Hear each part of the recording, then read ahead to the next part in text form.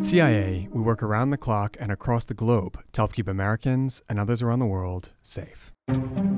Secrecy is often vital to our work. But we're committed to sharing what we can, when we can. So let us be your guides around the halls of Langley as we open our files and speak with those who have dedicated themselves to this mission. These are their stories. This is the Langley Files.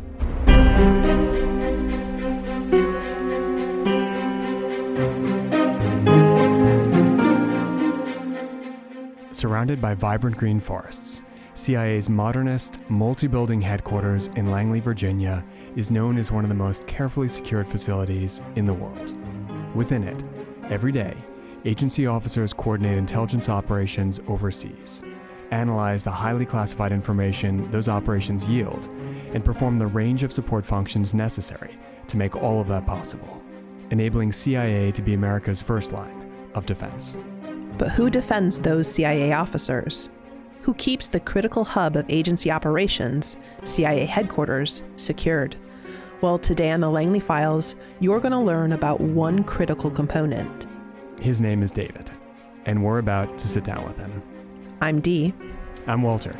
Welcome back to the Langley Files.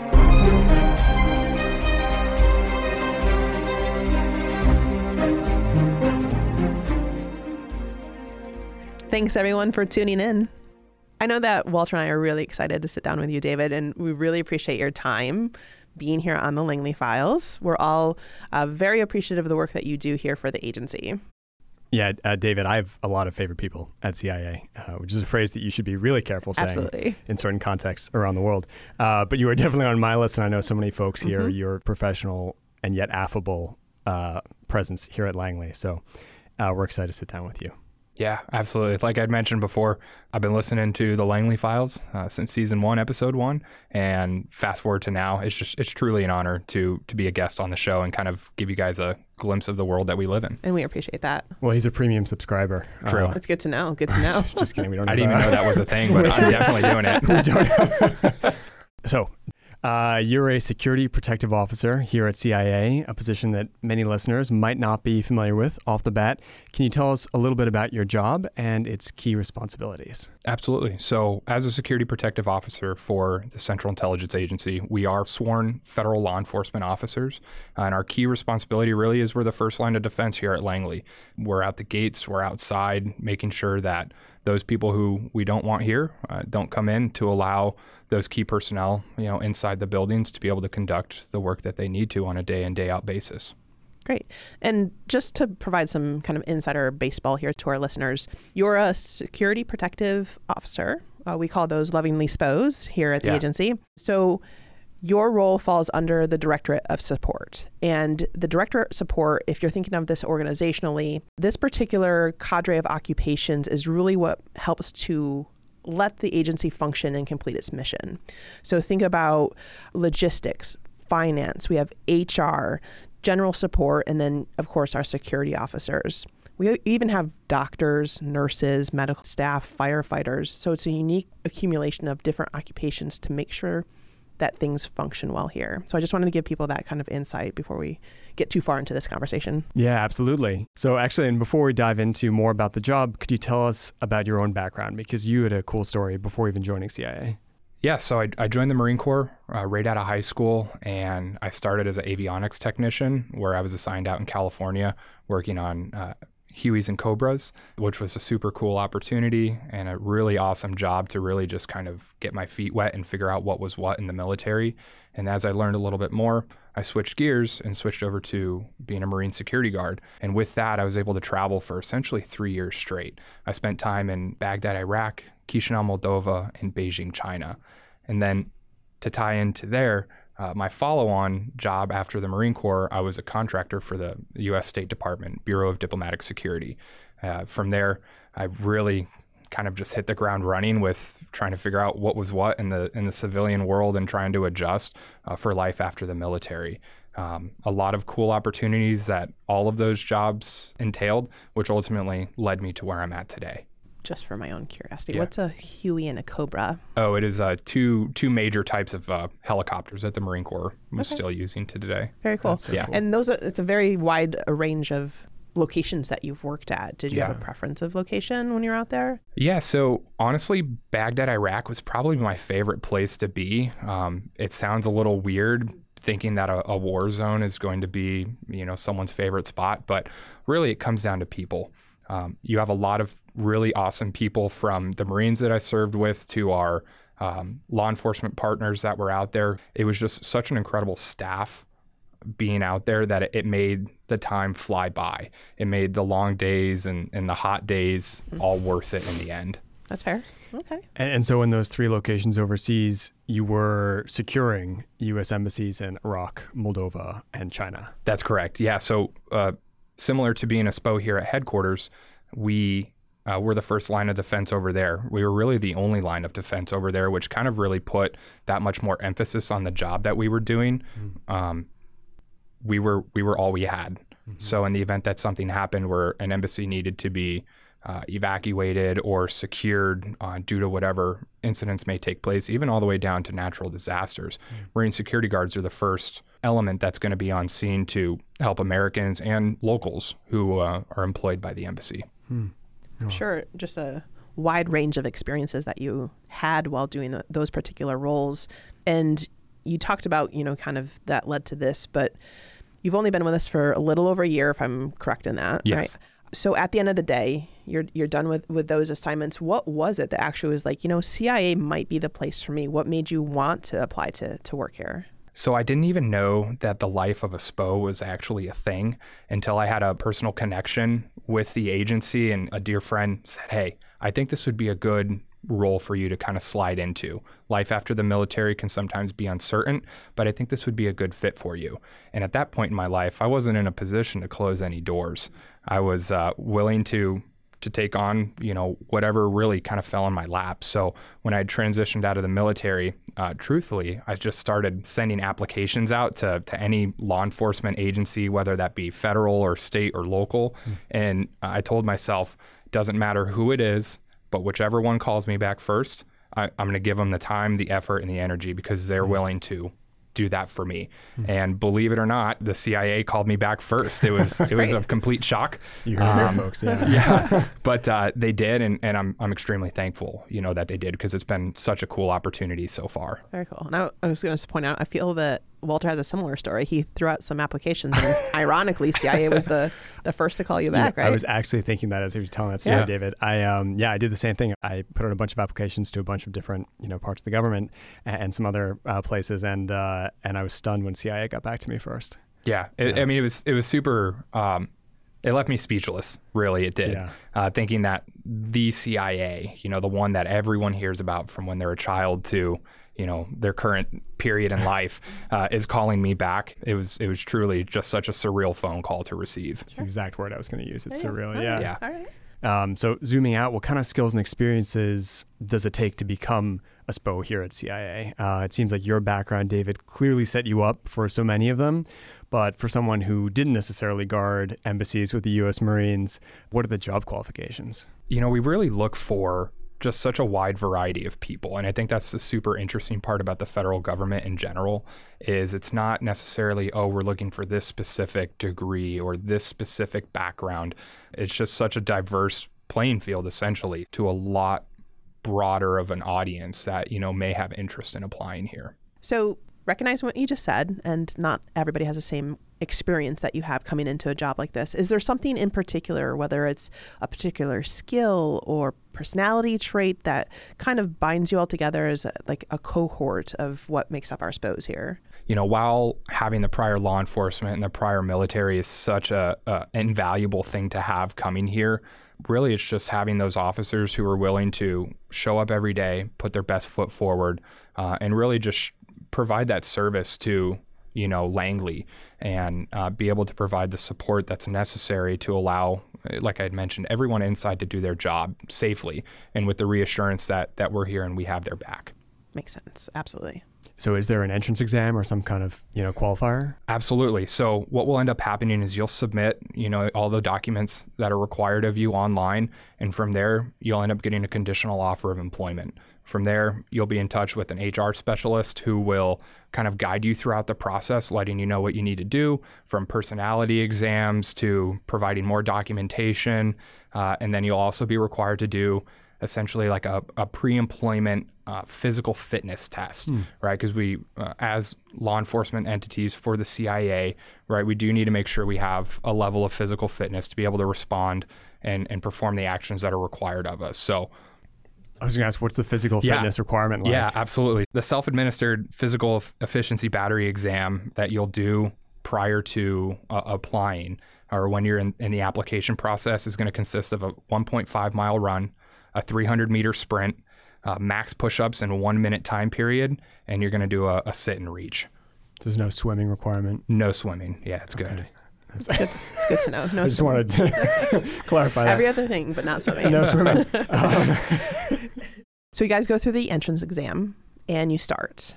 Now you have to go through, I'm assuming, some kind of formal training, right? So could you share a little bit about what that experience was for you? Was anything standing out as particularly unique about the agency's training for this particular role? So once you get onboarded and you're hired and you're starting your first day at CIA, you're going to end up going to what we call a pre-FLETC time period. FLETC is the Federal Law Enforcement Training Center, which is located down in Glencoe, Georgia.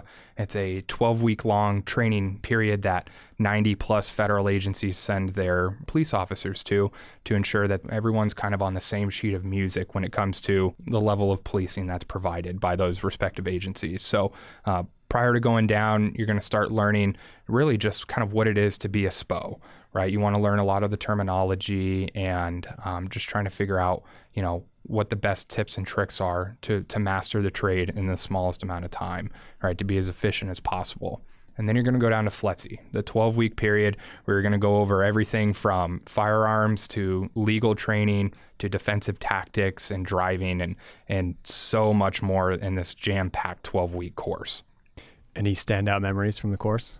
So after going through Marine Corps training, I knew that it was going to be a level of difficulty, but really it was really heavy on the schooling. But the firearms was always a great time to get out and really become proficient with the firearm, whether you had shot before or this was your first time. That's what made it really great about this course, is everyone was really on the same page, all the way up to driving cars at an accelerated rate on a controlled racetrack. That consisted of basically a pursuit. And through that, we were required of our instructors to perform certain tasks and be able to point out key pieces of information, essentially trying not to drive faster than we can think, which was difficult at times. Oh, wow. Not drive faster than you can think. Yeah. That's interesting. Wow. When we were chatting earlier, you mentioned something about a skid pad and evading cones. Could we sort of unspool that a little bit? Oh, for sure. So that was definitely one of the highlights of my time down at FLETC. We go through basically being able to manipulate your vehicle in the event that you're hydroplaning or you're coming across a body of water where you're losing control of your vehicle. So they would set up a series of obstacles with cones, and the entire concrete pad would just be slick with water, and we would be driving at 30, 40, 50 miles an hour, sometimes 60, and we would hit uncontrolled spin, and we had to be able to manipulate the vehicle to a safe halt or to a safe direction to ensure, really in the real world sense, we're not going to injure anyone else. Mm-hmm. We're not going to injure ourselves. We're going to try and preserve that order as much as we can with that additional training that we'd received. While in pursuit of another vehicle. While in pursuit of another vehicle at times. So. Wow. Yeah, it's definitely not what the normal person may think about it, but no, it was definitely an experience that I'll remember forever. That's incredible. Absolutely. And actually, you mentioned just now that you're a federal law enforcement organization, but not in the sense that folks might be familiar with. So could you speak a bit about the uniqueness of what the Security Protective Service does here at CIA? When I was first hired, this is not your traditional law enforcement through and through. While we are sworn federal law enforcement officers by going to the FLETC down in Georgia, when we return, we're really a force protection entity. We want to make sure, like I'd mentioned, those people inside, once they pass through our checkpoint in the morning, they come in and they know they can work in a safe environment. So if that law enforcement authority has to be exercised, we do, but really we're here to make sure that the people who come past us every day are working in a safe environment. I'm glad that you just said that, because I think that's actually a really important point to make. So while our Security Protective Service is a law enforcement entity, the CIA itself is an intelligence, not a domestic law enforcement authority, unlike other agencies like the FBI, which is actually the primary domestic law enforcement agency for the federal government. So SPS's law enforcement authorities are really for the purpose of keeping CIA's facilities and our personnel safe. And, actually they do a wide variety of different functions in order to do that. I think you guys helped me jumpstart my car once, I should say. So you're welcome. Thank you. Did we really? Yeah, you did. Yeah. I remember it was years ago. But I remember when you came to the gate and you were like, "Yeah, I think my car got towed." Oh my God! I was debating whether or not to mention that. You can cut that out. Yeah, no, it had been towed, 100%. Yeah. You were just in the wrong lot or something? I was out like in Tatooine, and yeah, right. I had been in the wrong lot. It was corrected for me, and I was put where I belonged in Tatooine, out in the far reaches. That's okay. It was a nice night. Moon was out. Double moons. Yeah, that's right. That's right. So David, can you maybe tell us what the best type of day is being a SPO here at the agency? And then maybe conversely, what a worst day might look like for you? Wow, that is a loaded question for sure. So I mean, of course, what you can share. Yeah, of course. The best day really looks like, you're working with great people. Like I had mentioned about my time in the military, the people can make or break, what you do. We're with these folks for 8+ hours a day, and to be able to keep that conversation going with the person to your left and right really makes all the difference. So even if the weather's gloomy, the weather is torturing hot, really the people make it. So the best day is going to be, to the left and right of you are just solid officers that you're going to have a really good shift with. Things are relatively quiet. That's a word we try not to say in our profession because once we do, right, something generally ends up going wrong. But even on the worst day, I would say having those people that are going to do the right thing, that are going to step up when work needs to get done and they're not going to shy away from it. It can turn what you would think would be the worst day into a pretty okay day at the end of it. So we are located here in Langley, Virginia.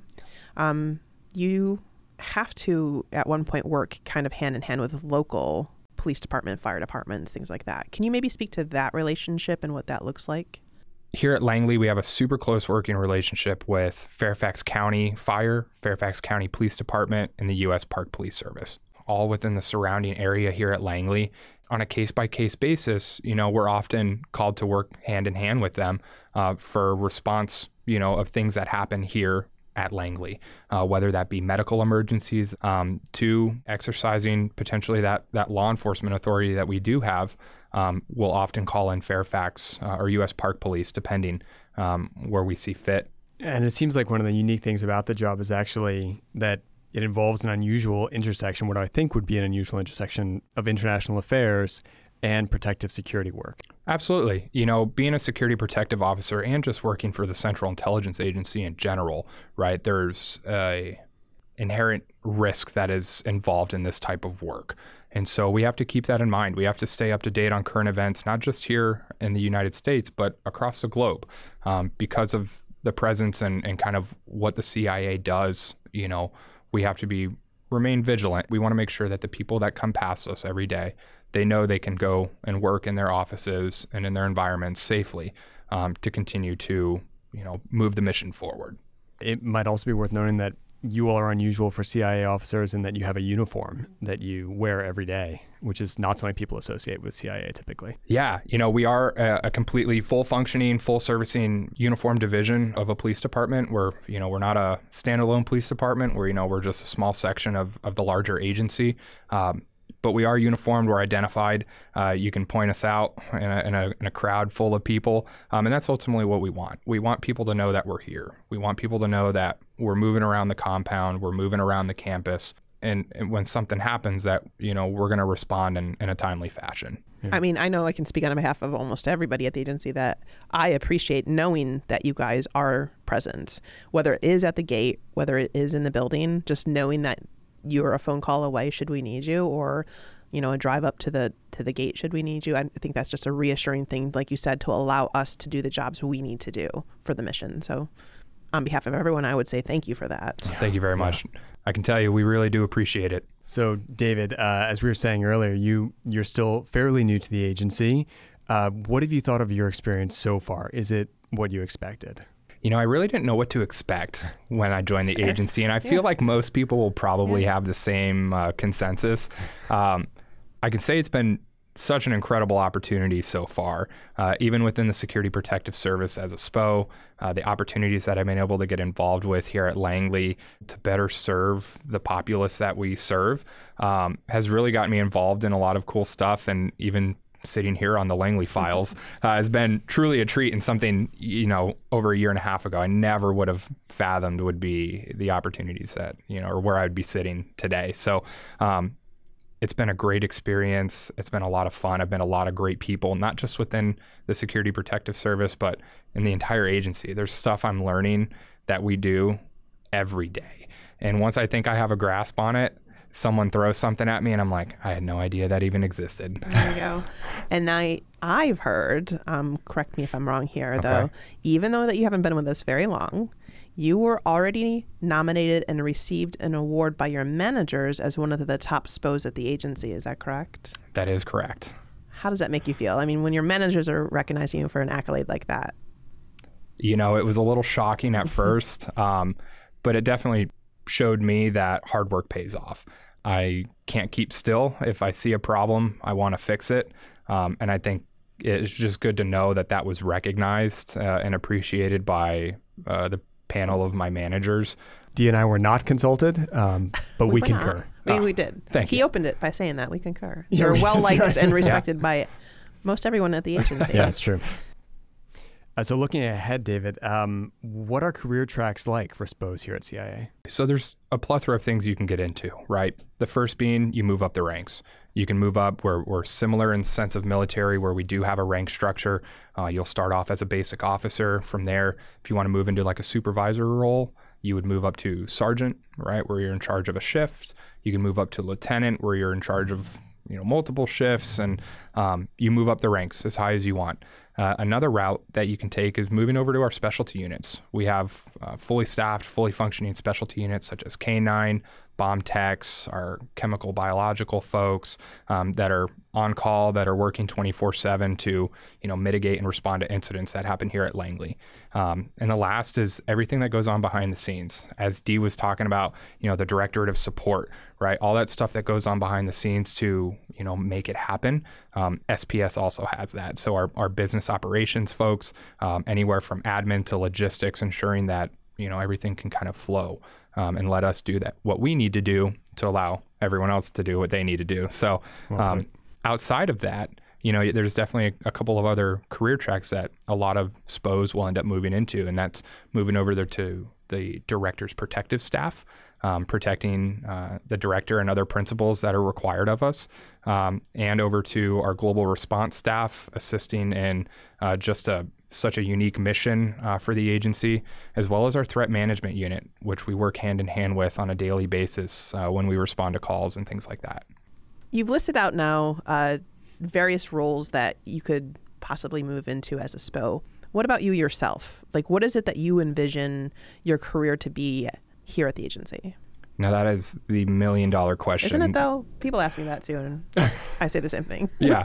And I think that's just that's a testament to, what life is like at the agency, right? You're doing one thing one day, and the next day you could be doing something completely different, or maybe even just in a different avenue of what you were already doing. So I would say being a year or so with the agency, I'm really not closing any doors. Like I'd mentioned, I've learned so much already, and I'm learning about opportunities and things that are, done here at Langley every day. So I think it'd be silly if I shut any doors, at this point in time. So you're not like a 10-year plan kind of guy?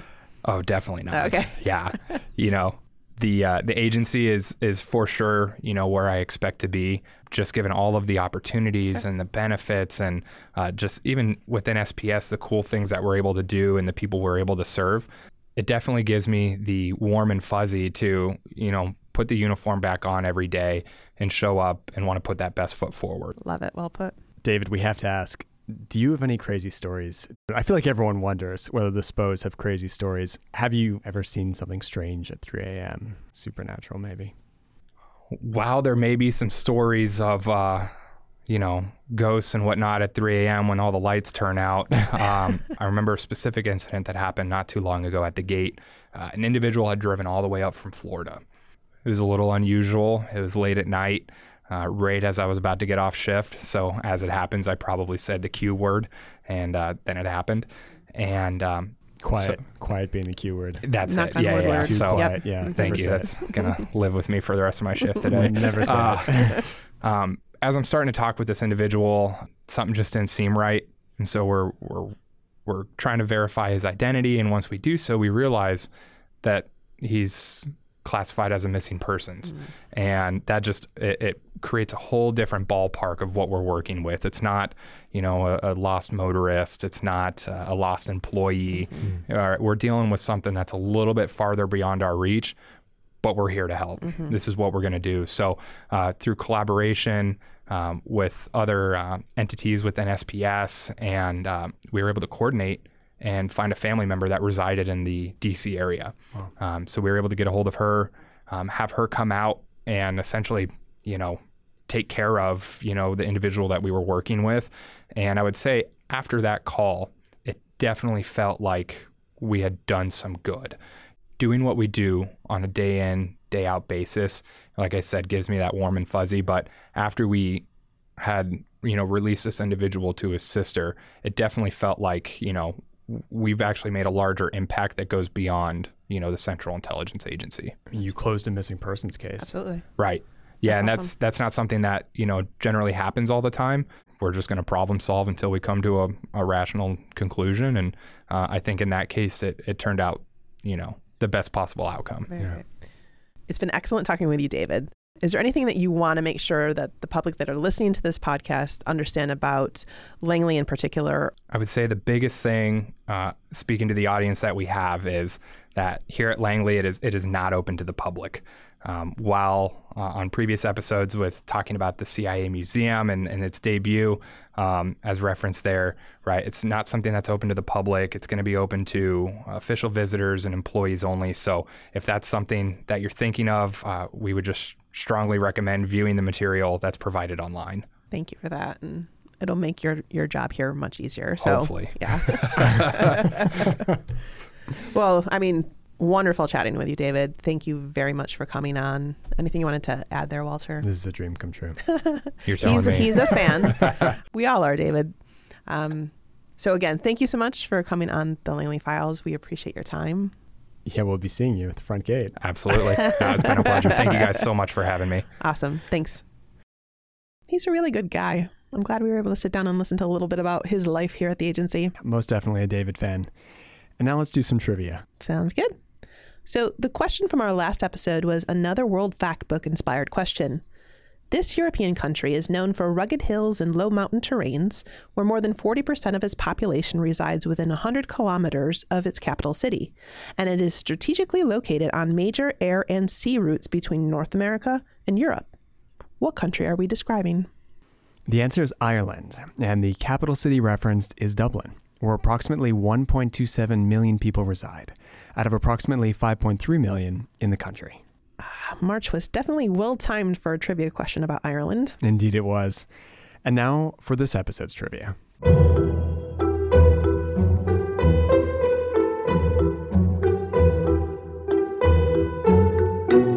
In our last episode, we spoke with Linda Weisgold about the normal routine of a PDB briefer, which, for her, included waking up for work every day at 12:01 a.m. We also referenced the fact that many officers here at the agency do work late hours or overnight shifts. So here's the question. For many years, one particular vending machine here at headquarters provided the fuel many officers needed for their overnight shifts. Our question for you is, what food item do you think that vending machine was known for? I have a feeling that I know this answer, and I think it will likely surprise most of our listeners. Oh yeah, but they will have to tune in to the next episode to hear that answer. So in the meantime, that's it for today's episode of the Langley Files. Until next time, we'll be seeing you. Hey, David, why are you still here? Hey, Walter, do you remember where you parked this morning? Yeah. I guess a better question is, do you know where you're not supposed to park? Also, yeah. Call me later? I'll need to.